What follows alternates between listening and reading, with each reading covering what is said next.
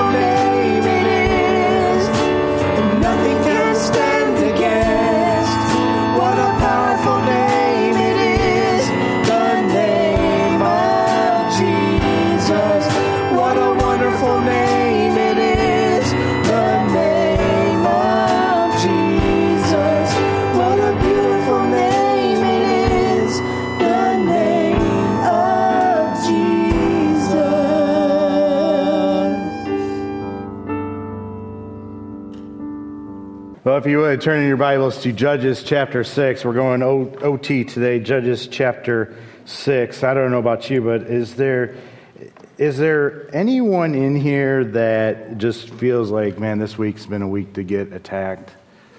I'm just curious. I see 1 hand, 2 hands, 3 hands, 4 hands, 5 hands, 6 hands, 7 hands. Okay. All right.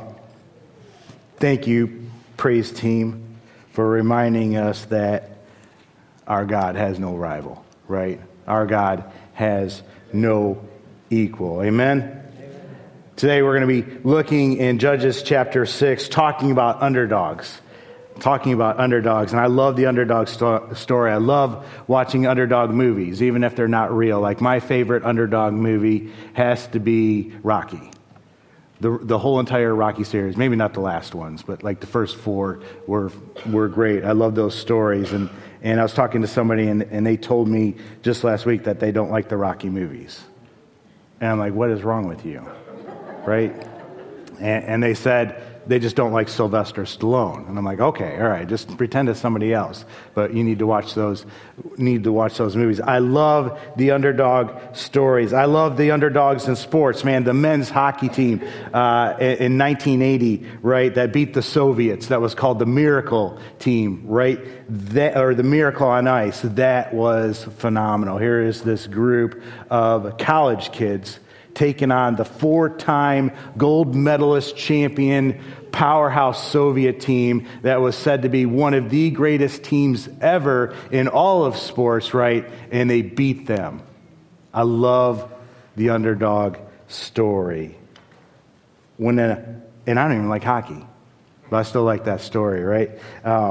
When an underdog manages to somehow win, it's incredible. Doesn't happen a lot, all the time, most of the time, it's kind of rare, but when it does, it's great. And there's something that I want us to learn from this, though, right? What are you facing right now? What battle? Somebody said you're feeling attacked. What's before you? What battle is staring you in the face right now? We have a tendency to see ourselves as the underdogs. When there's a huge army, right? When there's a huge mountain. When we're talking to Russ and he's like, the doctors are telling us really there's no good answer for Sarah. She's either going to die from pneumonia, drowning in her saliva, or she's not going to be able to breathe, or she's not going to be able to eat because she needs a feeding tube. There's no answer, right? What's before you today? Because, like I said, a lot of times we see ourselves as the underdog when we're looking at these things that are before us. But here's the thing that I want us to learn today, is that with God, we're never the underdog. We're never, right? He has no rival. He has no equal, and he's with us, right? That's the crux of my message. You can probably get some sleep now if you just cut that part from this, but there's more to it, all right? I promise. I can't wait to get into this, but I want us to see ourselves as warriors. Women too, right? You're warriors. I want us all to see ourselves as warriors. I want us to realize that we have people to protect. We have a kingdom to advance. And we have battles that need our engagement in them. There are battles that we're called to be in. Yeah, there's an enemy, but he's been defeated. We serve the King of Kings. We serve the Lord of Lords. And because of that one thing, we are never underdogs. Amen? We're going to look at the story of Gideon today. I'm sure you're familiar with it. We're not going to read all of chapter 6 and 7, but I would encourage you to go back and read it all in its fullness, right? This is the Word of God. This is heaven's breath, right? That's what inspired means. This is divinely breathed on. And I hope you read that. I hope you approach it in that fashion when you do open it up. Right? Go back and read all of Judges 6, 7. We're going to cover a bunch of it, but read it all. Judges chapter 6, beginning at verse 1. Here's the context of the story, right? The Israelites did evil in the Lord's sight. Now, don't just skip over that. Don't miss it. The people were doing evil. You see, they were worshiping other gods. They were worshiping false gods. They were worshiping gods like Baal. They were married. They were in covenant with the one true God, and yet they had rejected him and had started to worship these other gods. These other gods had done nothing for them. They rejected the one God that saved them, that brought them out of bondage, right? They rejected that. They broke their marriage vow. They took off their wedding ring, and they started to fool around. They started to commit adultery. They started worshiping these other gods. That's why they're in this position. Let's not forget that as we go through this, all right? So the Lord handed them over to the Midianites for 7 years. The Midianites were so cruel that the Israelites made hiding places for themselves in the mountains, caves, and strongholds. Whenever the Israelites planted their crops, marauders from Midian, Amalek, and the people of the east would attack Israel, camping in the land and destroying crops as far away as Gaza. They left the Israelites with nothing to eat, taking all the sheep, goats, cattle, and donkeys. The enemy hordes, coming with their livestock and tents, were as thick as locusts. They arrived on droves of camels, too numerous to count, and they stayed until the land was stripped bare. So Israel was reduced to starvation by the Midianites. Then the Israelites cried out to the Lord for help. Well, the people, under the weight of this oppression, cry out to God, and God sends them a prophet. The prophet reminds them, first of all the things that God has done for them. Like I said, he saved them out of the hand of slavery, right? And then the prophet reminds them, even though God did all of that for you, even though he lifted you up, right? He brought you out of that, you rejected him, and you started worshiping these other gods. Now this is where we meet Gideon, though. Gideon is a great person for you and I to look at. I can relate to this guy because there are flashes of bravery in this guy, and there are flashes of cowardness in this guy. Both in there. He's not one way or the other. We're going to see that. Verse 11, then the angel of the Lord came and sat beneath the great tree at Ophrah, which belonged to Joash of the clan of Abiezer. Gideon, son of Joash, was threshing wheat at the bottom of the winepress to hide the grain from the Midianites. The angel of the Lord appeared to him and said this, mighty hero, the Lord is with you. So, when we meet Gideon, he's threshing wheat in a winepress. Now, you would never thresh wheat in a winepress. You would always thresh wheat out in the open air where the wind could blow. You'd throw that wheat up, the wind would come and carry away the lighter chaff, and it would end up separating that. Gideon's at the bottom of an enclosed pit so that he could hide, right? Because he was afraid of the Midianites. I get that. I don't blame him. Midianites had killed his brother. So there's good reason for him to be fearful. There's good reason for him to be afraid. But notice this, as he was hiding, an angel of the Lord appeared to him and says something. Mighty hero, the Lord is with you. I love that because Gideon, currently hiding, does not feel like a mighty hero. He doesn't see that in himself. I'm sure he doesn't at this point. But God sees something he can't see, right? And I wonder if that's something that we all need to realize when God calls us. What does he see? What's our potential, right? Now, what happens when the angel says this to him? It's the same thing that happens to us. We question it. We question it. Our insecurities come out. And we question God's word. Verse 13, Sir, Gideon replied, if the Lord is with us, why has all this happened to us? And where are all the miracles our ancestors told us about? Didn't they say, the Lord brought us up out of Egypt, but now the Lord has abandoned us and handed us over to the Midianites? Now, back in the Near East, the way the Word of God was passed down before we had the Bible in a printed form was the Hebrews would tell stories. They would tell stories and remind people. They did something, though. They told the stories in a way that they wrote themselves into the story when they would tell it. Even if they weren't the ones that experienced it, they would still write themselves into it. You can see this by this passage, right? They said, the Lord brought us up out of Egypt. When we were enslaved, God rescued us.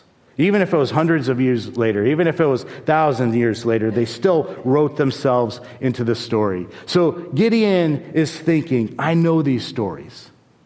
I've been written into these stories, and it feels like God has abandoned us. And that's what it looks like, right? Where is God in all of this?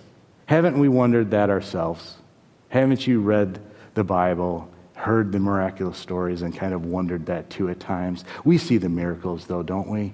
But hasn't there been a time where you've wondered, where is God in all of this? Why don't we see it like it? Why doesn't it happen? But how did they get there? Remember? They rejected God. They were worshiping idols, other gods. They were doing evil. Gideon doesn't acknowledge that, right? We often don't as well. we overlook the part where we aren't following God, when we are disobeying God, and yet we still have the nerve to blame God, to question, where are you, God, in these moments? Why isn't he helping us? When the problems come our way, make sure the first place you look is inward. I'm not saying it's always going to be because you're disobeying God. You can experience problems when you're obeying God. But make sure the first place you look is inward and do that self-check. Am I following God? Am I doing what God calls me to do? And never go to the place where you blame him. Never go to the place where you just blame other people. But the Lord turned to him and said in verse 14, go in the strength that you have and rescue Israel from the Midianites. I am sending you. In other words, I've prepared you. I've equipped you. You're a mighty hero. I'm sending you. Go do it. And let me remind you, you have a people to protect, a kingdom to advance, right? Battles to engage in. Gideon replies, and it's not, yes, Lord, I'm going to go. You're with me. I'm full of faith. I'll do what you called me to do. That's not his reply, right? It's, but Lord. But Lord, let me give you all the reasons that I'm not the right person for this. But Lord, Gideon replied, how can I rescue Israel? My clan is the weakest in the whole tribe of Manasseh, and I am the least in my entire family. Have you ever done that? I have. Right? When the Lord calls me to something, I have what I call my resume of excuses. I got it printed out. I got it ready to go. I got the list, right? Here's all the reasons why you got the wrong person. Did you read my resume, God? You got the wrong person. I'm the least in my tribe, right? My clan's the least. That's what Gideon was saying. I think we all do this. You sense God is calling you to something. Maybe it's to share your faith with a friend or a coworker. But there has to be somebody better equipped. There's got to be somebody better that can speak to them than me. They might ask something I can't answer.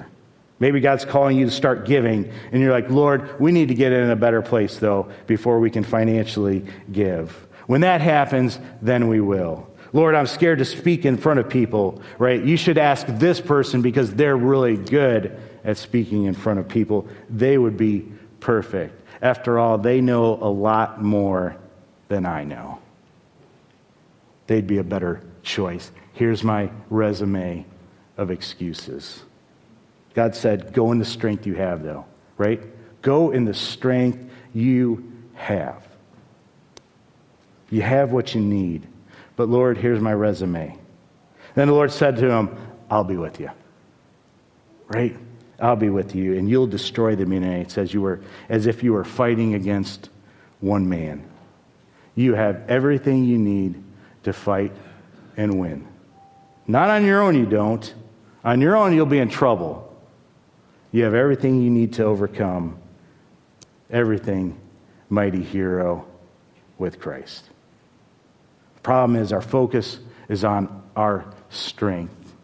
Our faith is on ourselves and our abilities, and we don't realize the God that goes before us. We don't realize the God who fights for us. We don't realize that he has no rival. He has no equal, right? That's who's with us. Well, God's going to test his faith, test his commitment in verse 25.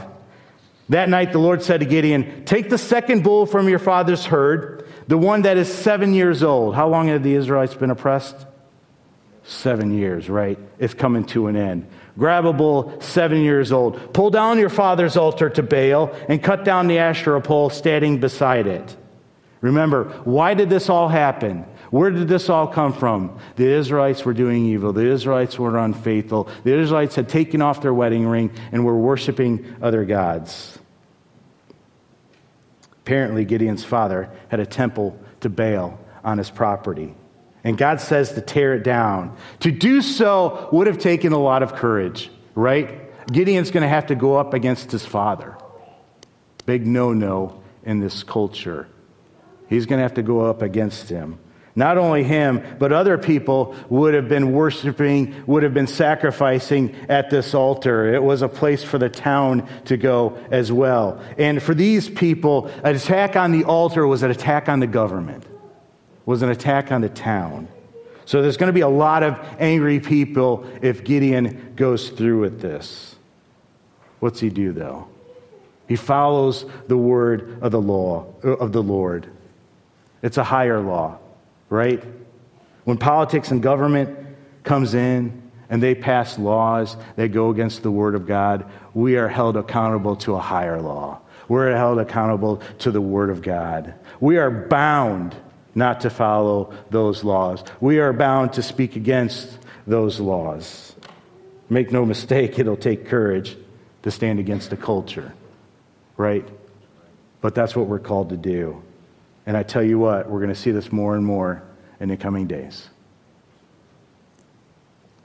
So Gideon took 10 of his servants and did as the Lord commanded. Yes, right? He's following God's commandment. Sign of bravery. Remember what we said, though? A sign of bravery, a sign of cowardice. When does he do it? But he did it at night because he was afraid of the other members of his father's household and the people of the town. Mighty hero. Isn't that what God called him? Mighty hero. I don't know if I see it yet, but maybe that's the point. Early the next morning, the people of the town discover what's happened. They discover who did it. They tell his dad, hey, bring him out so that we can kill him. That's how serious this was. Bring him out so he can kill him. But his dad says something, hey, listen, why are you fighting for Baal? If Baal's a real God, let Baal take care of my son and take him down, right? And so the townspeople agree to this, and the townspeople give him a new name, Jerubbaal, which means let Baal defend himself. So Gideon wins a victory. His faith is increased, and he gets a cool name. God's building his confidence through the small battles, right? Before the big battle that's coming. God's building his faith. At the end of chapter 6, though, the enemy gathers. They gather at the valley of Jezreel, 135,000 strong. 135,000 strong. Verse 34. Then the Spirit of the Lord clothed Gideon with power. He blew a ram's horn and as a call to arms. And the men of the clan of Abiezer came to him. He also sent messengers through Manasseh, Asher, Zebulun, and Naphtali, summoning their warriors, and all of them responded. Side note, can I tell you, I love it when it says all of them responded. All of them responded. That encourages me. So the army's assembling for Gideon, right? And Gideon sees it. He also sees who he's going up against. And he's outnumbered 4-1. This is an underdog story, right? So he does what a lot of us do. He starts to question, what did God actually say? Did I really hear God right? Does he really want me to do this? Is that the direction he's asking us to go? So he puts a fleece out. He asks God for a sign, and God gives him that sign. Now, I want to tell you, be careful here. Because sometimes we read this, and we see that God answers this sign, this request, and we think it's a good way to do things. I'm not sold on that. All right? Be careful about putting out fleeces. Generally speaking, when people ask God for a sign, right, it's not looked on well. So that's my personal opinion. Be careful with asking for a sign. If you notice, Gideon is worried about angering God when he does this, and I think there's something beside that, right? So I wouldn't recommend doing it. Just because it's in the Bible doesn't necessarily mean it's the right way to go. It's just like I wouldn't make a decision by casting lots, but you see that in the Old Testament. You see people rolling the dice and using that to determine a decision. I wouldn't recommend that, just like I honestly wouldn't recommend putting out a fleece. My opinion, though. God gives Gideon a sign, but it's not good enough. So Gideon asks for another one, which seems to show a lack of faith on his part. Now, while I say that, I totally understand it, though, because I've been there too, right? Is this really you, God, telling me to do this, right? Can you give me a sign? And I've asked for a sign. When he's given me that sign, then I question that sign, right? Is it just a coincidence that he's wearing a blue tie? You know, I said I would witness to this person if he wears a blue tie today, right? That's why I want us to be careful with the whole sign things. I think it's a dangerous game to play. So what should we do, though? Because we've all been here, right? We've all questioned, is this really you, God, speaking? The greatest means of God's guidance is His Word, though. Pure and simple. It's His Word. Be in His Word, look to it, study it, right? Know it. And in time, you'll have the wisdom to make that determination. You'll know, because you're so full of this, you'll hear the same voice that you hear here speaking to you. Be in this, right? God tells us to ask for wisdom, doesn't He? James 1:5, if any of you lacks wisdom, you should ask God, right? Who gives generously to all without finding fault. Before I'd ask for a sign, I'd just ask for God's wisdom. But Gideon asked for a second sign, and God provides it. I wonder, though, if Gideon's apparent lack of faith is why this next part happens. Because I know God does what He does in this next part to really grow Gideon's faith. It needed to grow, right? Chapter 7, Gideon's looking at his army, looking at the enemy. And if that's me, I'm a numbers guy, right? I'm thinking, we don't have enough. We're short. We are outnumbered pretty darn good. We're definitely underdogs. God looks at the same situation, though, and He says this in verse 2. You have too many warriors with you. If I let all of you fight the Midianites, the Israelites will boast to me that they saved themselves by their own strength.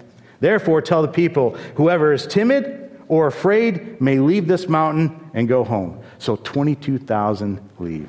22,000 then went home, leaving only 10,000 who were willing to fight. Yikes. If I'm Gideon, man, I'm depressed. I'm thinking, I was nervous with 32,000, but now I got 10,000, and we're going up against 135,000. Over 13-1, right? God doesn't like those odds either, and He says, you still got too many. What? Right? Tell the ones that remain to go out and drink some water. And God separates them by the way they drink the water. 9,700 of them drink it one way. 300 of them drink it another way. And He says, send the 9,700 home, leaving 300. And I don't think these are 300 Spartans, right? 300. Gideon moves on from an underdog story to Mission Impossible story. 300 against 135,000. Told you I'm a math person, right? It's over 400-1. That means everybody in Gideon's army is going to have to kill 450 men in the Midianite army. Here's the thing, though. What Gideon is about to learn is that with God, the way forward sometimes starts with a setback. The way forward sometimes starts with a setback. You can almost expect that, all right? Oftentimes when somebody starts a ministry, when somebody takes a leap of faith, when somebody starts to do something that God calls them to do, oftentimes the way forward starts with a setback. And Lanny said, thank you, Lord, all right? That's true. The enemy starts attacking. The enemy starts attacking. Not just you, but your family, right? Your home. I'll give you an example that you see often, right? You might at some point in your life started to give, started to tithe maybe. You made up your mind, we're going to start doing that. We're going to commit to that. And I guarantee you what's happened. Your hours were cut, your car broke down, or something happened, and you're like, what in the world is going on? Hey, God, you're calling me to give. You're calling me to tithe, right? And yet, all of a sudden, this setback happens. What's going on, God? I don't get it. I told you a story when we were building this church, right? God gave me a specific number to give above our tithe to give to this. And 3 months into that 2-year commitment, right, my income gets cut in half. My income gets cut in half 3 months into that 2-year commitment. And it was the best thing in the world that could have ever happened to me. A setback, yes. What appeared to be a setback, yes. But man, that setback made me totally depend on Christ. Totally depend on God. And he was faithful. He allowed that to happen to teach me a lesson, to grow my faith. Setback is my current season in ministry right now. Flashback to November of last year. Church is growing, right? Church is doing good. December, church is getting better. We're growing in numbers. I'm feeling really good. The week before Christmas, 150 people here, right? The next week, 50.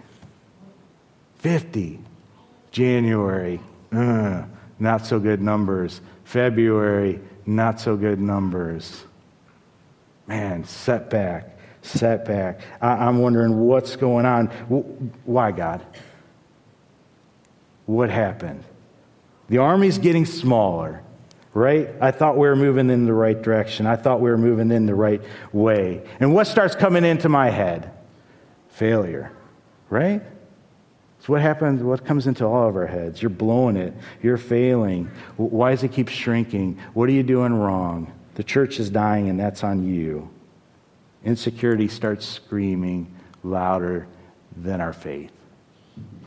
I know you've experienced this too. Whenever you start some kind of move, whenever you step out on faith, man, I always tell people when they come to know Christ, expect the enemy to come and attack you. Expect the enemy to come and tell you that you're full of it, that this is crazy. What in the world are you thinking, right? Expect that. Setback? Or is this another faith moment for me? A moment where maybe God can strip away some pride and teach me something in my quiet time. I heard this. Be careful you don't blame yourself for the declines, because if you blame yourself for the decline, you might take credit for the increases. Right? Yeah. Now I'm praying, Lord, you are the Lord of the harvest. Man, you bring the people in.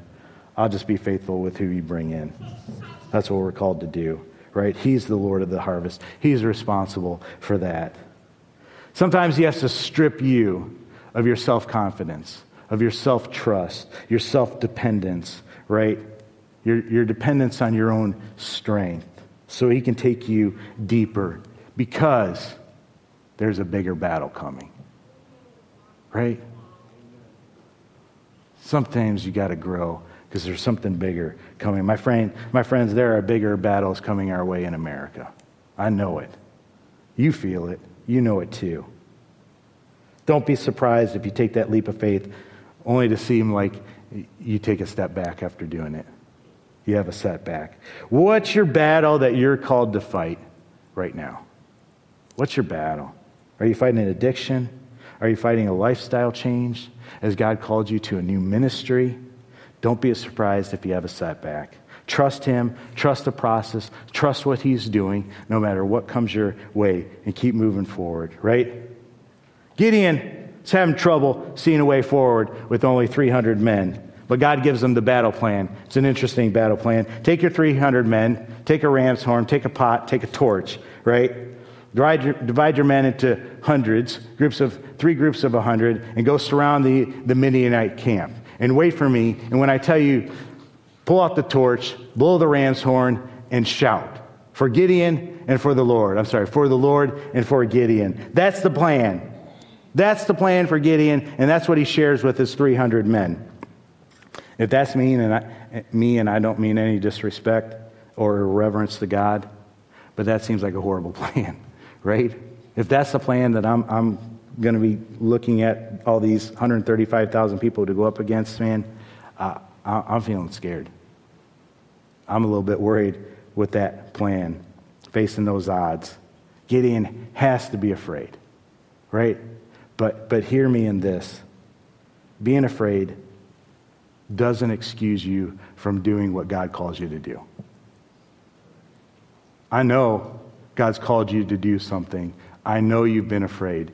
Being afraid does not excuse you from doing what God calls you to do. Me too. I am all the time scared to do stuff, right? But we can't let that stop us from doing what God calls us to do. Verse 19, it was just after midnight, after the changing of the guard, when Gideon and the 100 men with him reached the edge of the Midianite camp. Suddenly they blew the ram's horn and broke their clay jars. Then all three groups blew their horns and broke their jars. They all held the blazing torches in their left hands and the horns in their right hands, and they all shouted, "A sword for the Lord and for Gideon." And notice this next part. This is what stood out to me this time when I was reading it. Verse 21. Each man did what? Held his position. Stood his ground. They didn't run. They didn't cower. They did what God called them to do. They stood their ground around the camp and watched as all the Midianites rushed around in panic, shouting, right? They ran to escape. Verse 22, when the 300 Israelites blew their ram's horn, the Lord caused the warriors in the camp to fight against each other with their swords. Those who were not killed fled. My friends, I believe that God is calling us to stand our ground. Stand your ground. I'm telling you, with the culture that we're in, the battle's coming. Stand your ground. There are battles coming in your marriage, right? Stand your ground. There are battles coming with your kids. Stand your ground. You're going to face impossible situations that you can't see a way out of. You're going to feel like you're standing there with 300 people about to take on 135,000, and you can't see how it's going to work out. Stand your ground. And remember who's with you. Right? The King of Kings, the Lord of Lords. I pray that we do that. Teens, man, if you feel like you're the only one in school following God, stand your ground. Be that light, right? If you're the person at the workplace and you're the only follower of Christ, be that light. Stand your ground, right? You're going to try to figure out how to win the battle. You're going to try to figure out how to be successful, but you're only going to have this little army, this little bit, and you're going to realize, man, I can't do this on my own. Praise God, you don't have to. God says, go in your own strength, right? And remember, I'm with you. Don't you abandon your post. Don't bow down to the culture. Men, be fathers, right? We have a huge problem in this nation where men are not fathers anymore. They're bailing out on their marriages. They're bailing out on their kids, leaving them to defend themselves. We have a huge problem, and I speak from experience, right? We have a huge problem in our marriages where people are just bailing. Stand your ground. Every warrior's greatest fear is failure, but every warrior's biggest pain is regret. Don't bail.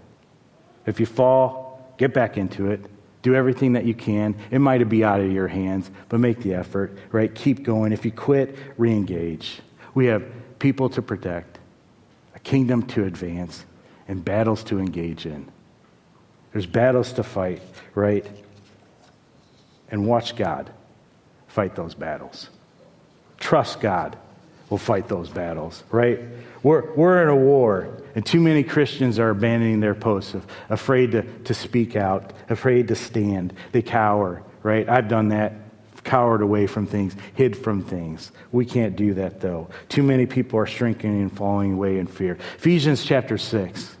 You know this passage. It's about a spiritual war. And it says this. It's about the armor of God, right? Therefore, put on, and this isn't just talking to men, right? Ladies, put on the full armor of God so that when the day of evil comes, and it will, you may be able to do what? Stand your ground. Stand with me.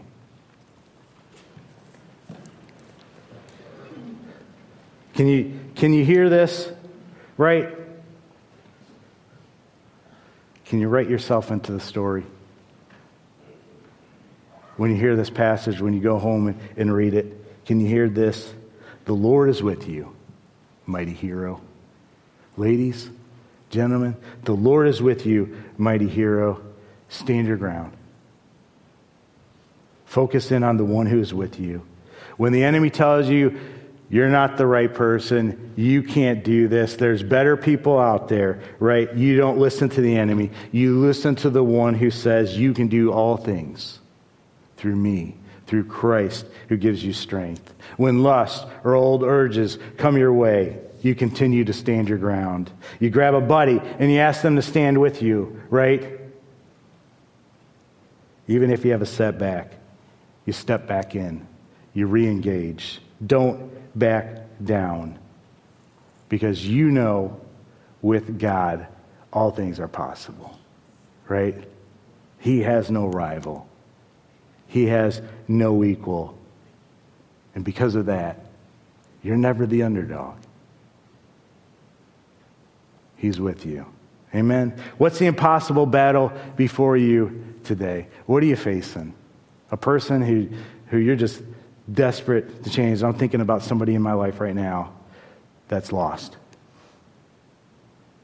And it seems like an impossible situation. But I know there's a God who sees them. There's a God who's reaching out to them, right? What's your impossible battle before you? You do what you can in your own strength, but you realize who stands with you. You stand your ground and you trust the battle to Him. Amen? Let's pray. Father, we thank you for today. Lord, I pray that you would help us to see ourselves as you see us. I know it might seem weird to see ourselves as mighty heroes, Lord. There's no pride in that, Father. We know that you're the ones who fight our battles. But help us to not shrink back from fear. Help us to be warriors. Help us to be people who stand our ground no matter what comes against us. Father, if it means losing our job, help us to stand. If it means ridicule in a school, help us to stand our ground. Father, if somebody comes against us with lies, with accusations, Lord, with a spirit that's just ugly, Father, help us to remember that you fight our battles. You'll take care of it. Help us to just stand. Father, I know we're going to be afraid. Don't let that stop us. Help us to still step out in faith, Lord. If you're calling us to something and we're experiencing the setback, Lord, remind us that you're there with us, that you can change it, that you can use it for our good. Lord, we love you and we give you all praise. In your name we pray. Amen.